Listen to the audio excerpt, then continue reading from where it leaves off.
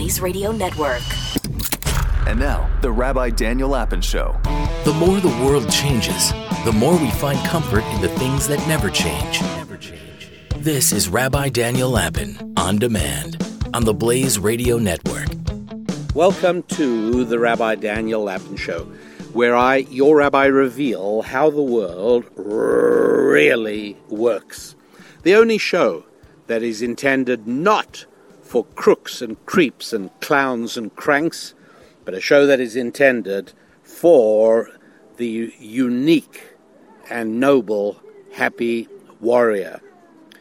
And I want to take you back about 411 years to the year 1611, when William Shakespeare, by the way, a writer that if you spend $50,000 a year sending your child to be educated at an American university, your child will no doubt never, ever hear of William Shakespeare.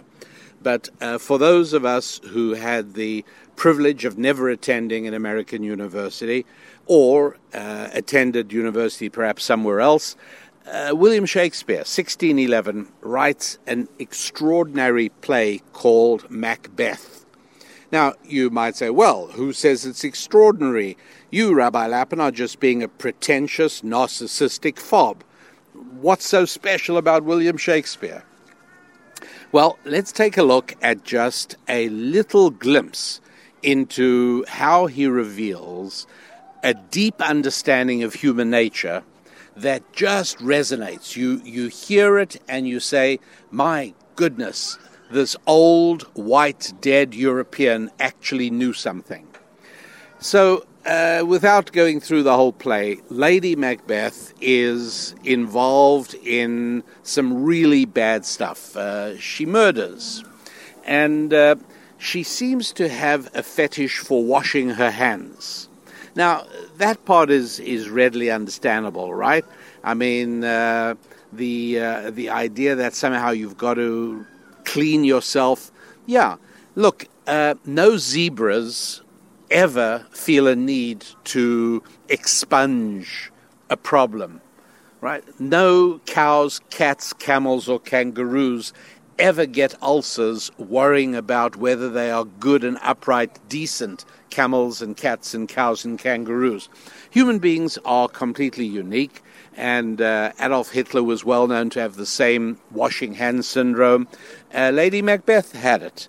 But more than that, she seemed to be exhibiting really unbalanced kind of behavior. And so Macbeth is worried about her, and he says, how does your patient, doctor? They've called a doctor, and he wants the doctor to take care of Lady Macbeth. And she's obviously suffering from real problems, mental problems. And the doctor responds to Macbeth's inquiry by saying, not so sick, my lord, as she is troubled with thick-coming fancies that keep her from her rest.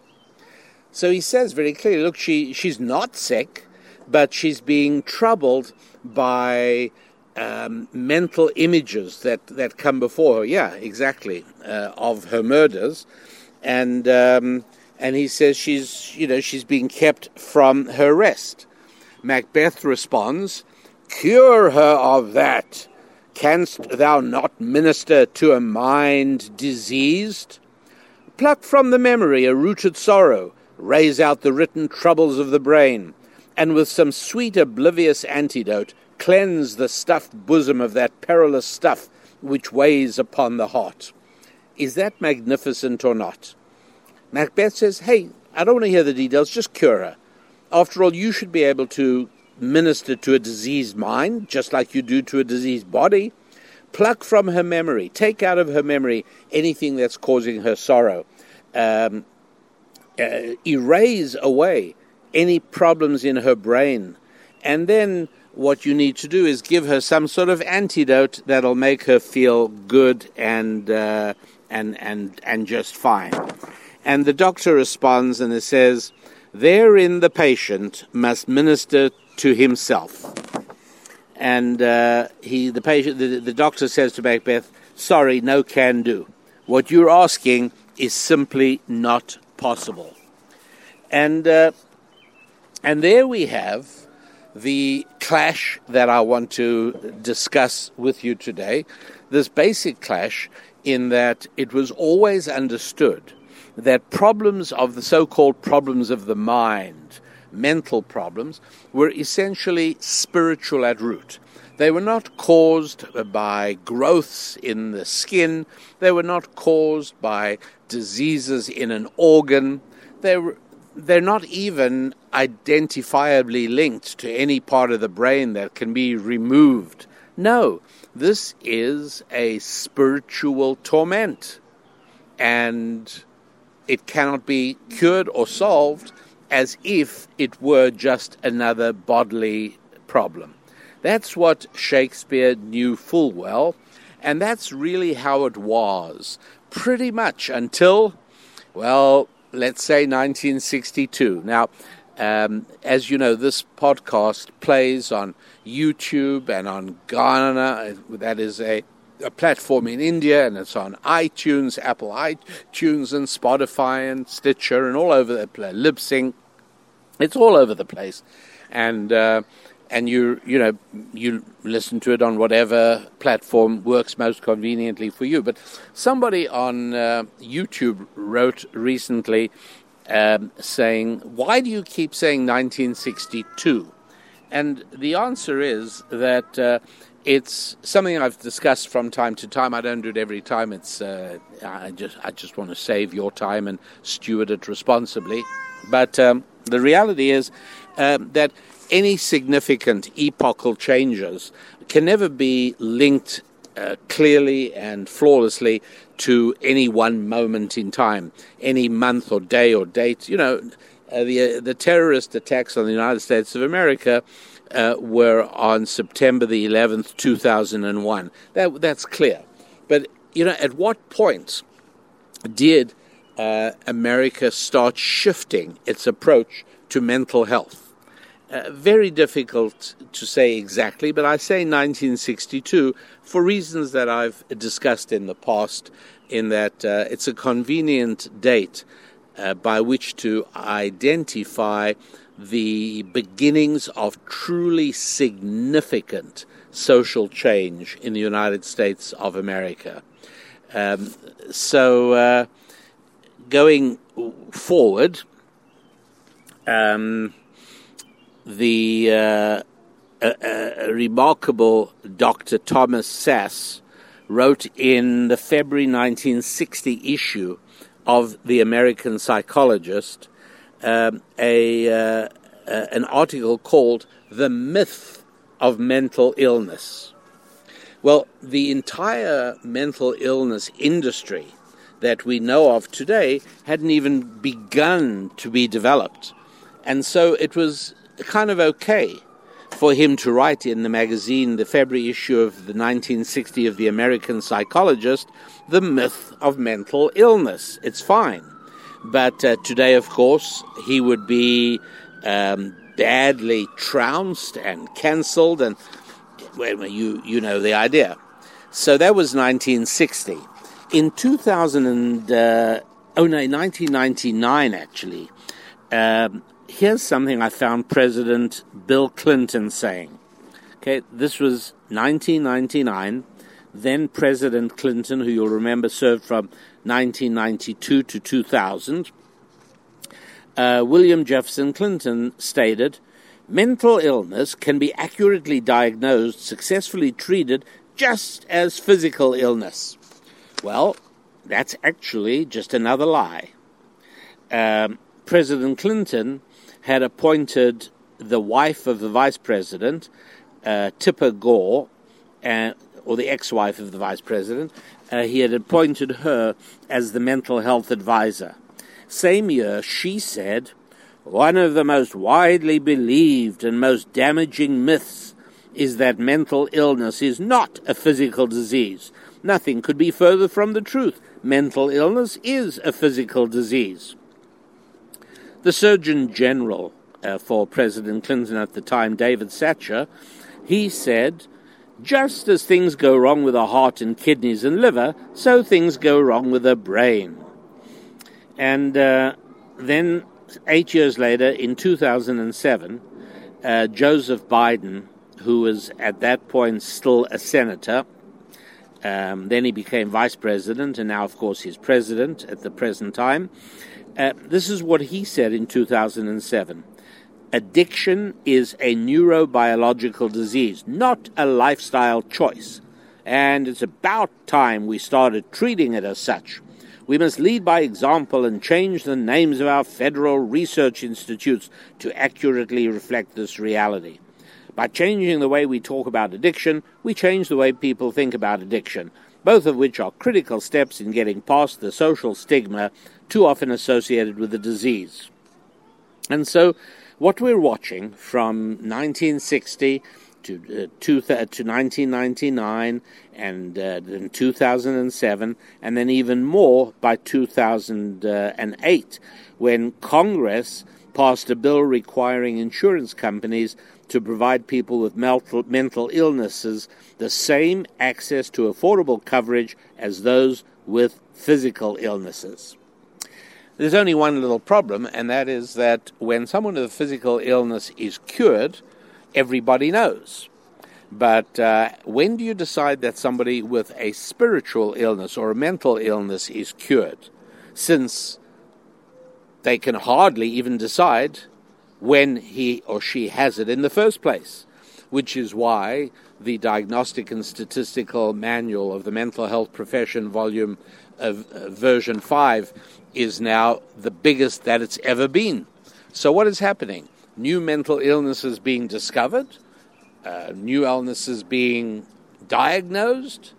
Well, one thing for sure is happening, and that is that the mental illness industry is consuming an ever vaster proportion of the dollars available for healthcare in the United States of America.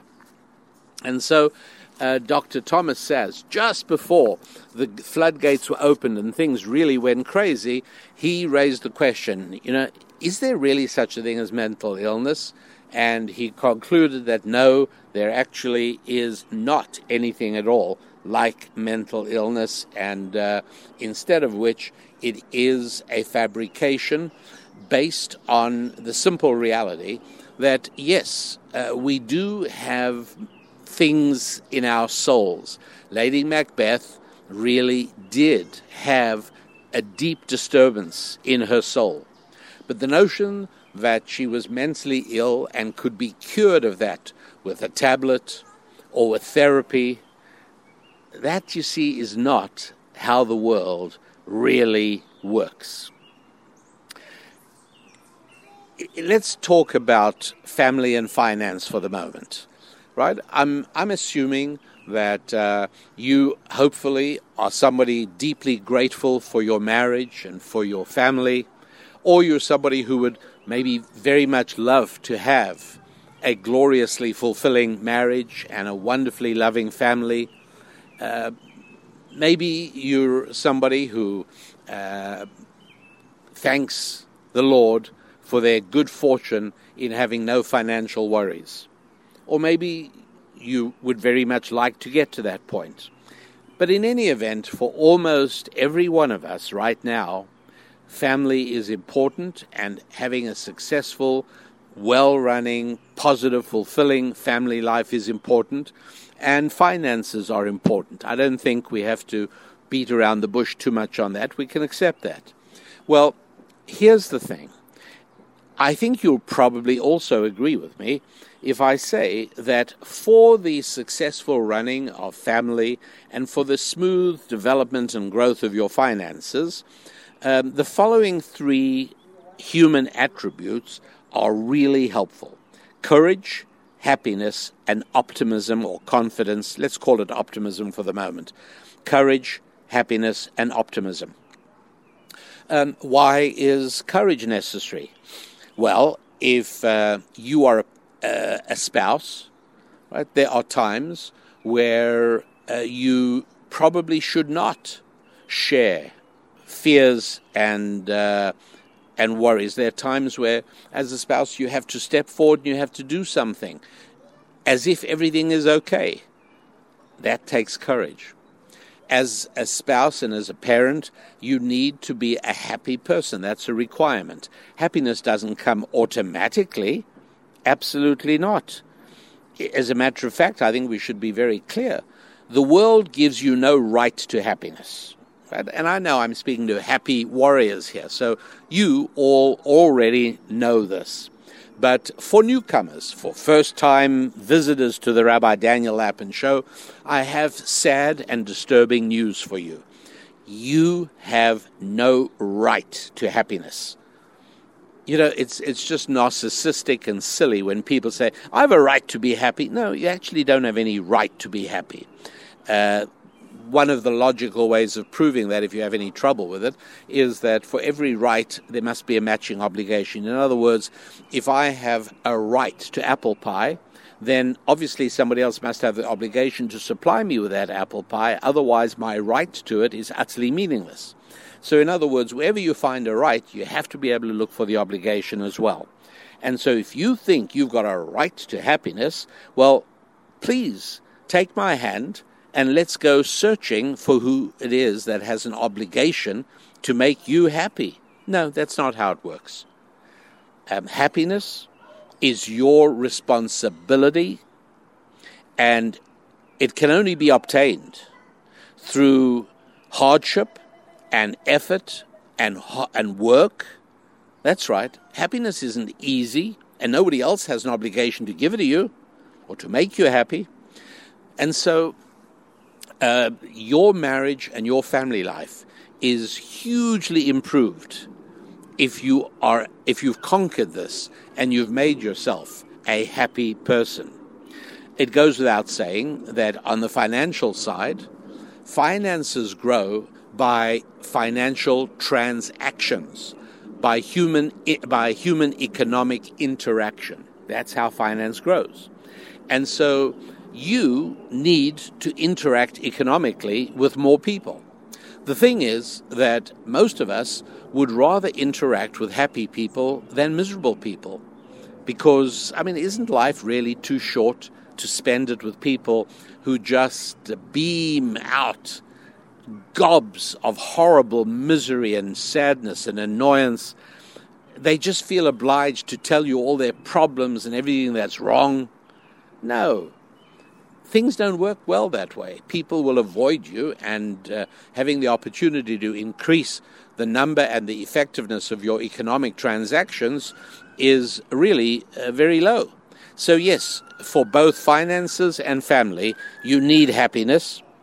You need courage, right? There are times where a step must be taken in your financial life, whether it's an investment made or cutting a loss, where courage is needed. And so both your family and your financial life will be dramatically improved if you are able to develop your courage and your happiness, and finally your optimism, right? A sense of optimism and confidence. It goes without saying that for men who are still single and wish to be married, the ability to radiate a confidence is hugely attractive for a woman you would like to attract. Hugely important. And so, confidence or optimism, I think of them as very similar. Happiness and courage are needed. Now let's think about what the absence of those things are. The absence of courage, cowardice, the absence of happiness is now called depression. And the absence of optimism or confidence is called anxiety. I want you to notice that if you don't have enough courage and enough happiness and enough optimism, you are now mentally ill. You are suffering from depression and anxiety. That's not how it was for William Shakespeare, and it wasn't how it was for the men and women who fought World War II. And it certainly wasn't for the men and women who fought the American Revolutionary War. No, that's not how it was. They took responsibility. And they said exactly what the doctor told Macbeth about his wife. It's up to her. She has to marshal the resources and draw on her strengths and make herself into a happy, courageous, and optimistic person. That's what she's got to do. But that is where we are today, my friends, where the perfectly natural and normal parts of living, right? There's not a single one of us who hasn't been fearful of something coming down the road. There's not a single one of us who hasn't, from time to time, been sunken in sadness. And there's not a single one of us who's felt pessimistic, hopeless, lacking in confidence. And I'm quite sure that you can think back easily to times when you have been in that situation. And I hope that as part of your retrospective, you're able to look back and remember how you pulled yourself together and you were able to recover your normative state of being a courageous, happy, optimistic person. But today, nobody gets an opportunity to do that. Nobody is invited to do that. They are invited to see a mental health professional to help work on your depression and your anxiety and your cowardice. Yeah, right. Except we don't call it cowardice anymore. It's just depression and anxiety. If you lack courage, happiness, and optimism, well, you are depressed and anxious, and you need a tablet. You got to take a couple of tablets and a glass of water, and you'll feel a little better in the morning.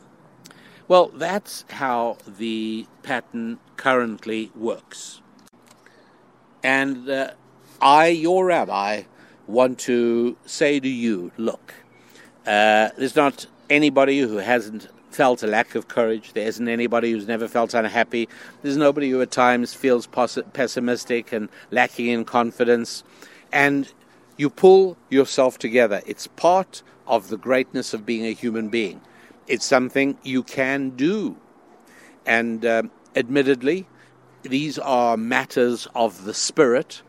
And so obviously, if you are spiritually sensitive, if you have the beginnings or maybe an advanced understanding of the spiritual reality or the reality of the spirit, if you are aware of your soul, then you are already miles ahead of everybody else in dealing with these things, because these are all spiritual ailments. Feeling no courage, feeling fear, feeling unhappy, feeling pessimistic. These are spiritual. There's not a single place on your body to put a Band-Aid. There's not a single place to have an operation to have this problem removed. And no, as a matter of fact, although we can conceal the symptom by means of psychotropic drugs, we're not curing it. The cure is always spiritual. And so I want you to think about this, and if you have been feeling any of these things, pessimistic, frightened, unhappy, and people are telling you, you need to find a mental health professional, or, you need to go to a therapist, or you need to go to the emergency room and check yourself in. Please, I ask you to at least, first of all, explore the possibility that I may be telling you the truth. I may just possibly be saving you a lot of trouble and a lot of misery by helping you realize that what the doctor told Macbeth is exactly right in the Shakespeare play of the same name. Right? This is something that you can cure. This is something you can take care of all by yourself. The doctor said, therein the patient must minister to himself. And look, it's not easy, but life isn't meant to be easy. It's meant to be a spiritual workout. And part of that is overcoming the tendency, and by the way, this is a tendency that is the default condition of every mammal that I know of, and that is cowardice, not courage. Right? Animals will flee rather than fight, unless there is some kind of outside circumstance. The mama bear's got her cubs right there. She's not going to run away from you. Right? You're in big, big trouble. But ordinarily, it is perfectly natural and perfectly normal in the animal world for animals to lack courage. Happiness is not a term. Happiness or unhappiness is not a term that makes any sense. I'm so sorry for the background noise. I am preparing this show for you in the wilds of New Jersey, just outside New York City, where I was working this morning. And I got to tell you, my goodness, what a dystopian, apocalyptic landscape that place is. And I should have known that any hope I had of being able to talk with you while sitting outside would be interfered with by the sirens of numerous emergency vehicles, one after the other. As it is, I have already removed a few instances of that kind of noise and sound. But at any rate, I apologize to you for the lowered audio quality and production values. Just listen to this. It's insane. People live like this. Yeah, since 1962, by the way. Wasn't like this before. And animals, as I was saying, do not have issues of happiness, because a cow in a meadow on a nice day is content, not happy. Right? I can be very discontent, but very happy. But a cow only understands contentment. Okay, well, that's a different sort of noise. And animals do not have questions of confidence or optimism. It's really important to understand the difference between people and animals. These are some of the differences between people and animals, that we can defy our natural mammalian tendency to cowardice, and we can draw forth from ourselves deep reserves of courage. We can defeat our default mammalian condition of just, being miserable, just, seeing everything that's wrong with life, and every time somebody talks to you, you tell them what's wrong, and you just exude misery. But I have the ability as a human being to defeat that and to draw on deep reserves of strength in myself and make myself feel happiness. And similarly, I could, like any animal, yield to my mammalian tendencies and defaults of feeling fearful and pessimistic and hopeless about the future, but instead I can draw on those reserves and summon forth powerful optimism and confidence. And the reason that I want to leave it over here is not only because of the ambient noise. No, the reason is because I don't want to confuse the issue with anything else. I believe this is so important for your family and for your finances, as well as for your friendships, and it also touches on your fitness. And if you want to know how, well, then you need to read the free downloadable ebook on our website called The Holistic You, which explains how family and faith and finances and fitness and friendships all interact with each other and all draw on each other and all add energy to each other. But for today, I just wanted to talk about family and finance, straightforward things that matter to each and every one of us. And I thought that maybe it's just possible that some happy warriors hadn't yet realized how important these spiritual strengths of courage, happiness, and optimism are for the successful execution of your plans for family and your financial lives. And so it's well worth seeing the link and knowing that everything you are trying to achieve family-wise, everything you're trying to achieve finance-wise, can be vastly enhanced, sped up, improved, made more effective if you get used to the idea that when you are feeling frightened, then fix it up. Don't take a tablet. Don't call a therapist. Don't go to the emergency room. Don't check yourself into a mental hospital. Just fix it up. Just do it. You're feeling unhappy. Stop it. That's not good for you or anyone else around you. Just fix it up. You got the ability inside of you. You can do it. And you're lacking optimism. You're feeling pessimistic about things going on in your life. Stop it as well. Right? Just do it. Bring on the courage. Bring on the happiness. Bring on the optimism so that you can more effectively grow your finances and your family life. That is really the crux of it. In one sentence, that's what I want you to focus on.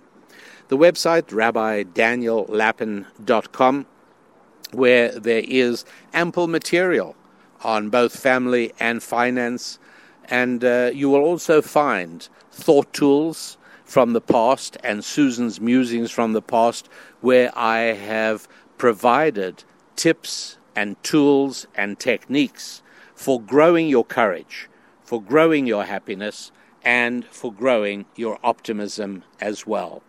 So hop over to RabbiDanielLapin.com, and if you haven't downloaded the ebook, The Holistic You want to do that. If you haven't caught up with some of your reading of earlier thought tools, catch up with that. If you haven't yet joined our Happy Warrior community, what are you waiting for? Join us. I welcome you with open arms because we all strengthen one another. So thank you all. Thanks to all of you who are helping to grow the Rabbi Daniel Lapin Show by sending people a URL link or telling people about it. But whatever it is you're doing, it's really working, and it's making me happy, optimistic, and yes, courageous as well. Thanks for being part of the show, everybody. Much appreciated. I wish you a week of great progress in your faith, your families, your finance, your friendships, and your fitness. Until next week, I hope back in the studio, I'm Rabbi Daniel Lapin. God bless.